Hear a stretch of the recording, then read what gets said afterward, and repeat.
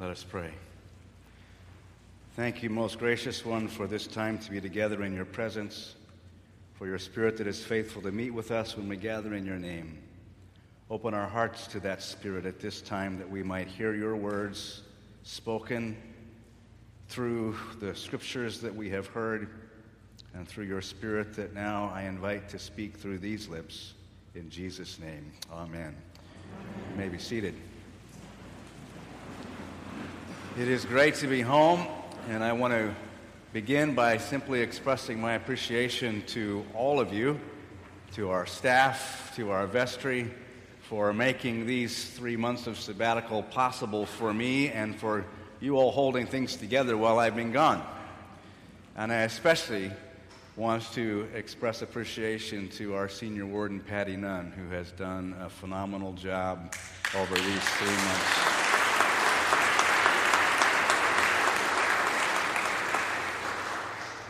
There are lots of stories.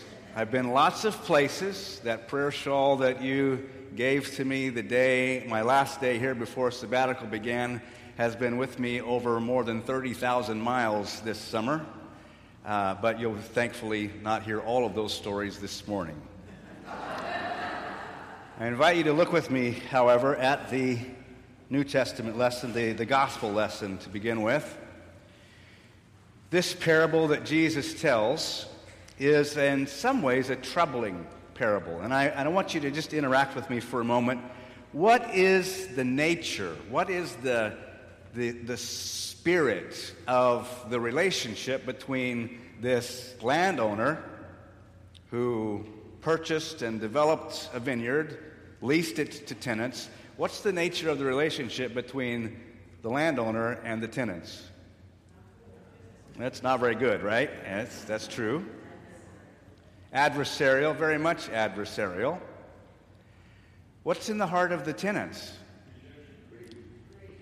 Greed, maybe a little resentment.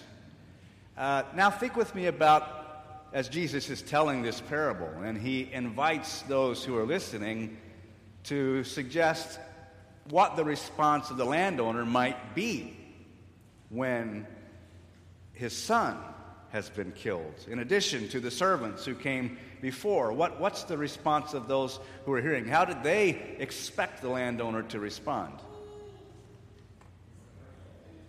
I'm going to kill all those miserable tenants who don't respect me, and I'm going to find some tenants who will recognize me for who I am and honor my position as the landowner and give to me what is rightfully mine, the produce from the land. Jesus says to those who hear that the kingdom of God is going to be taken away from people that are like these tenants and who fail to produce a harvest for the kingdom, fruits of the kingdom. So in this, there is a sense of which those who are hearing this, maybe they're thinking that if the kingdom of God is about production, bearing fruit, then I'm judged on the basis of how productive I am, how fruitful I am. And most of us know when it comes to taking inventory of our own lives and how we measure up to what our expectations are or what we perceive to be the expectations of God in our spiritual life, most of us find ourselves wanting, right? Am I the only one who comes up a little short? And so there is, by the very fact that we have this sense of I'm not quite measuring up, there is within that a measure of fear. What is God going to think of me? How is God going to respond to my not being as productive, as fruitful as God expects me to be? This is human nature. And it has its roots really all the way back at the beginning of the story. And we look at our Old Testament lesson in the book of Exodus. And what is this lesson? What do we find here? The Ten Commandments. Now, put yourself in the place of the people of Israel. Let's try and paint the picture of what they are witnessing. What is it that they are experiencing? What is it that the people of Israel see happening around them.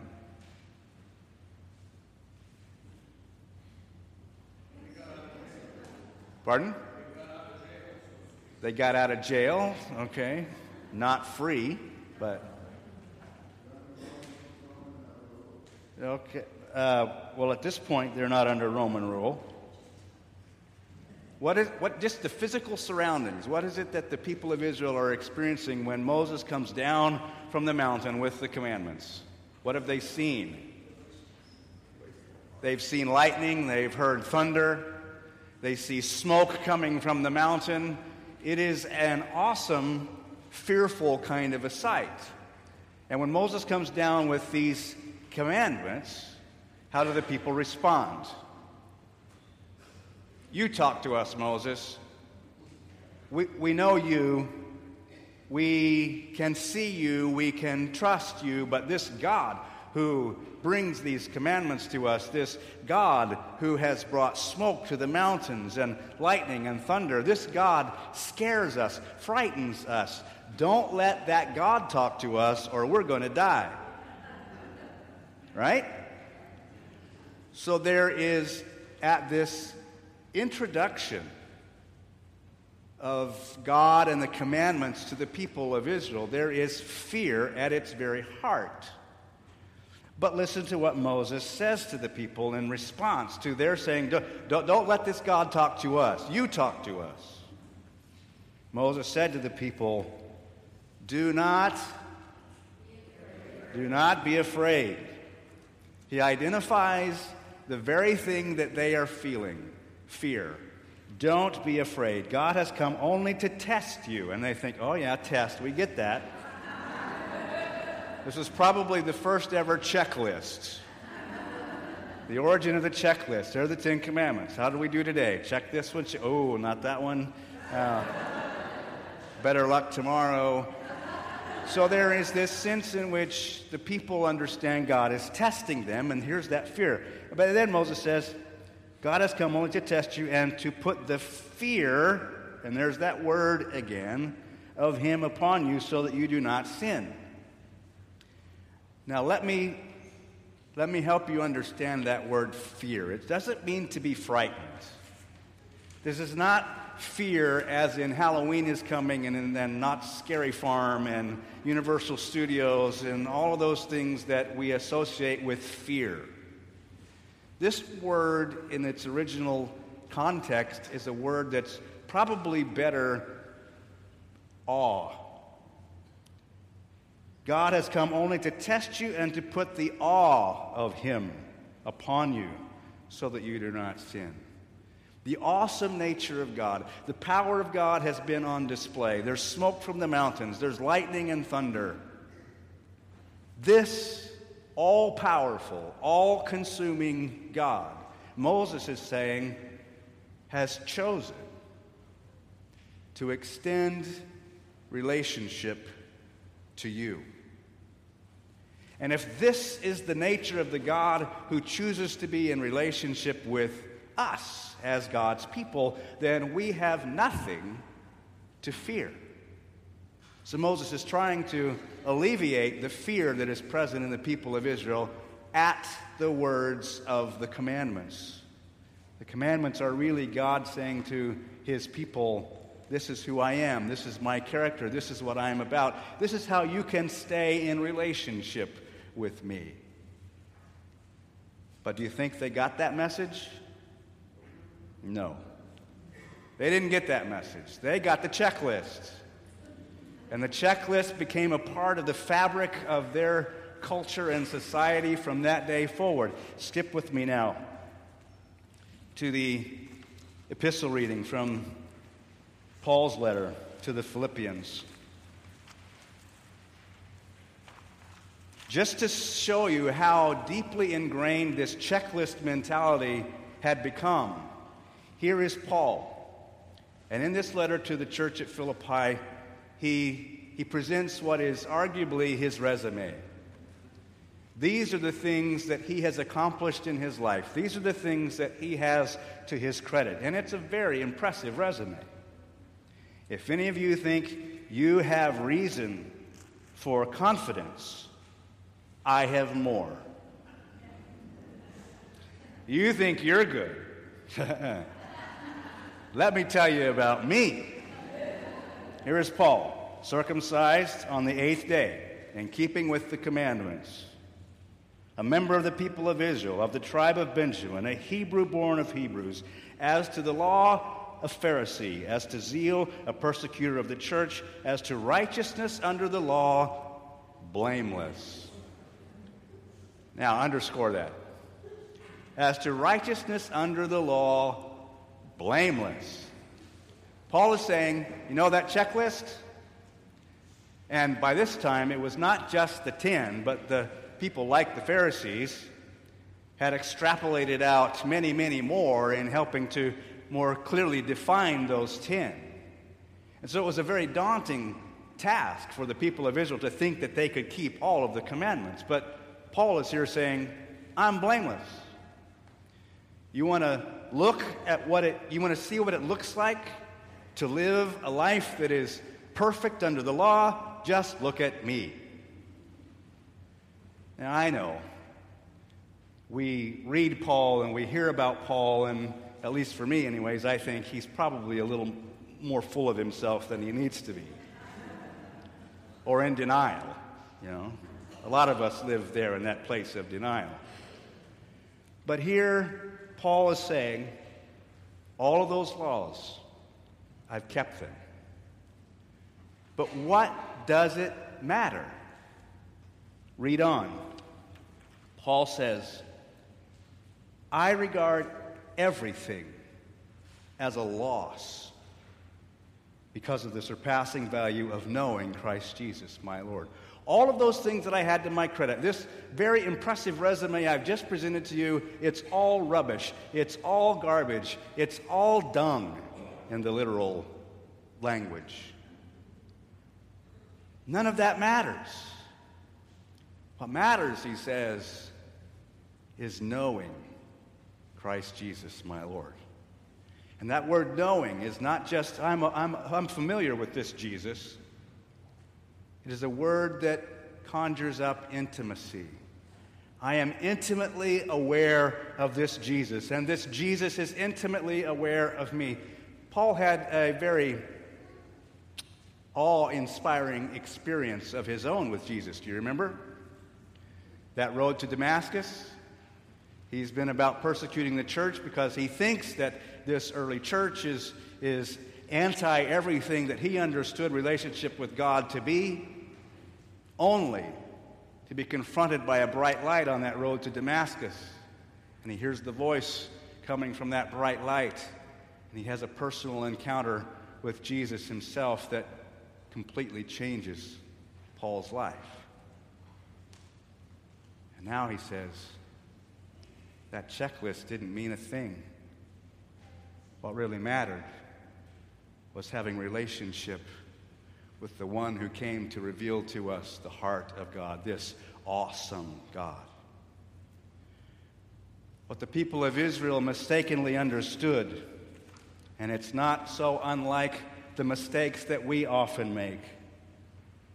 We mistakenly think that God's purpose is to command us into submission.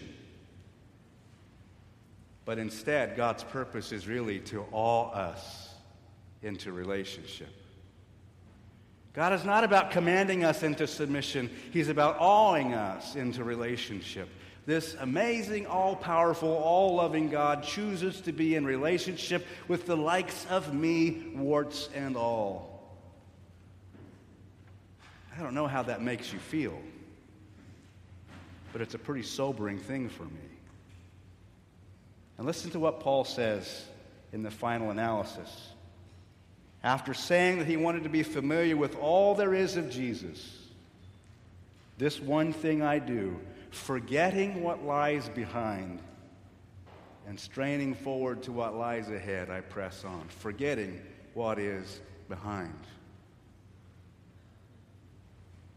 How do we live in the past?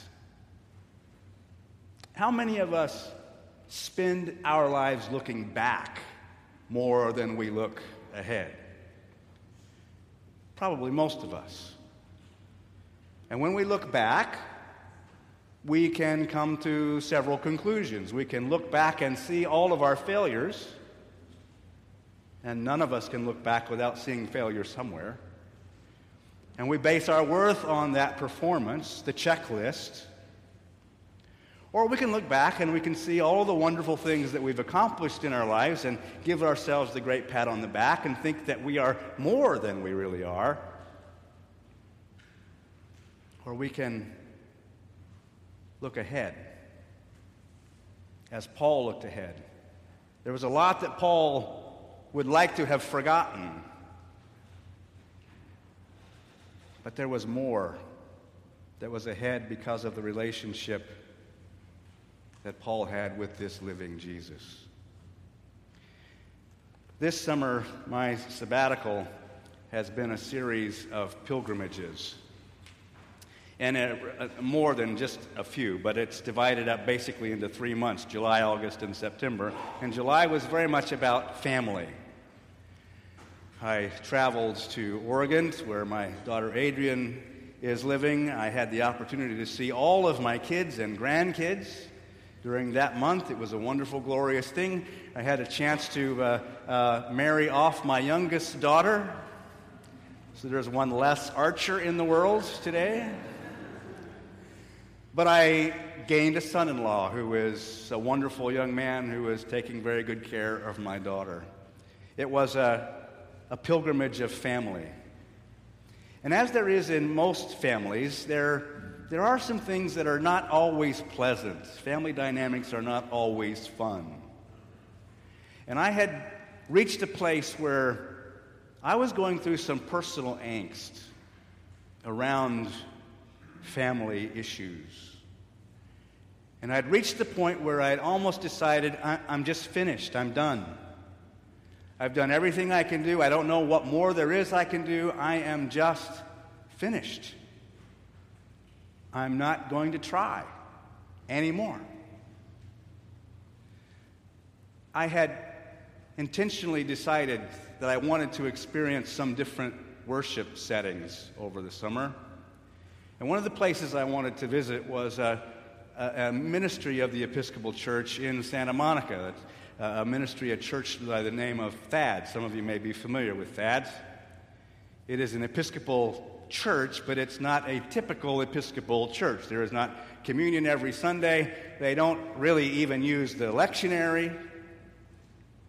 But the rector, Jimmy Bartz, who is a dear friend of mine, I love to hear him preach, and so I was going to go and hear him preach on this particular day. So I sent a Facebook message to Jimmy and said, Jimmy, tomorrow I'm going to be at your church. He sent me back a message and says, Michael, I'm on sabbatical.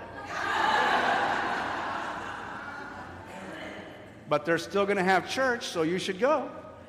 And I thought, I don't want to go without Jimmy. He's the reason that I was going. But I woke up that morning and I decided I'm going to go anyway. So I got in the car and I drove to Santa Monica and I got into that service. And just to give you a glimpse of what THADS is all about, they have a team meeting every week that's a creative team. And I mentioned they don't use the lectionary. I'd actually read the lections for the week when I was expecting to hear one of the lessons, but it was not based on those lessons. The music that they do is primarily written by members of the congregation. So I walked into this service and I was hearing music that it was unfamiliar to me, but there was, as I sat down, there was a line in one of the songs that was printed in the bulletin, and as they sung it, it jumped off of the page. And the line simply said, I'm a little boy in an old man's soul. I'm a little boy in an old man's soul. And I thought, oh my word. That was me. And this preacher for the day was not a priest. This was a young seminarian. And you know what she preached about? Family. You know the first question she asked? Who is there in your family that you need to pray a blessing over today? And I thought, Lord, of all the places I could have been today, I'm here, and it's not even based on the lectionary. But it was as though that service was entirely created, crafted for me. And I heard in my spirit God saying, you know those pilgrimages that you had planned?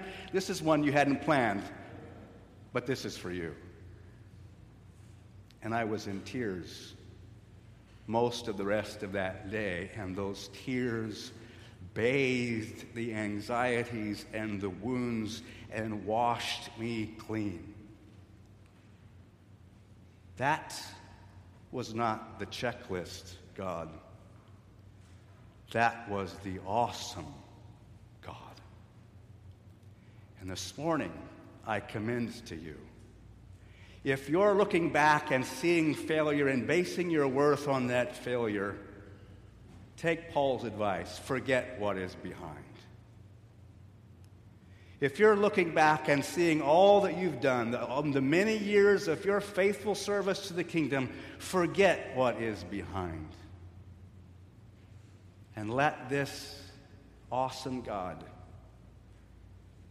invite you afresh, not into submission by commandments, but into renewed relationship by the awesome nature of this all-loving God. This is the God we serve, and the God who invites you to the table of communion this day. May we experience him in his freshness. In the name of the Father, and the Son, and the Holy Spirit.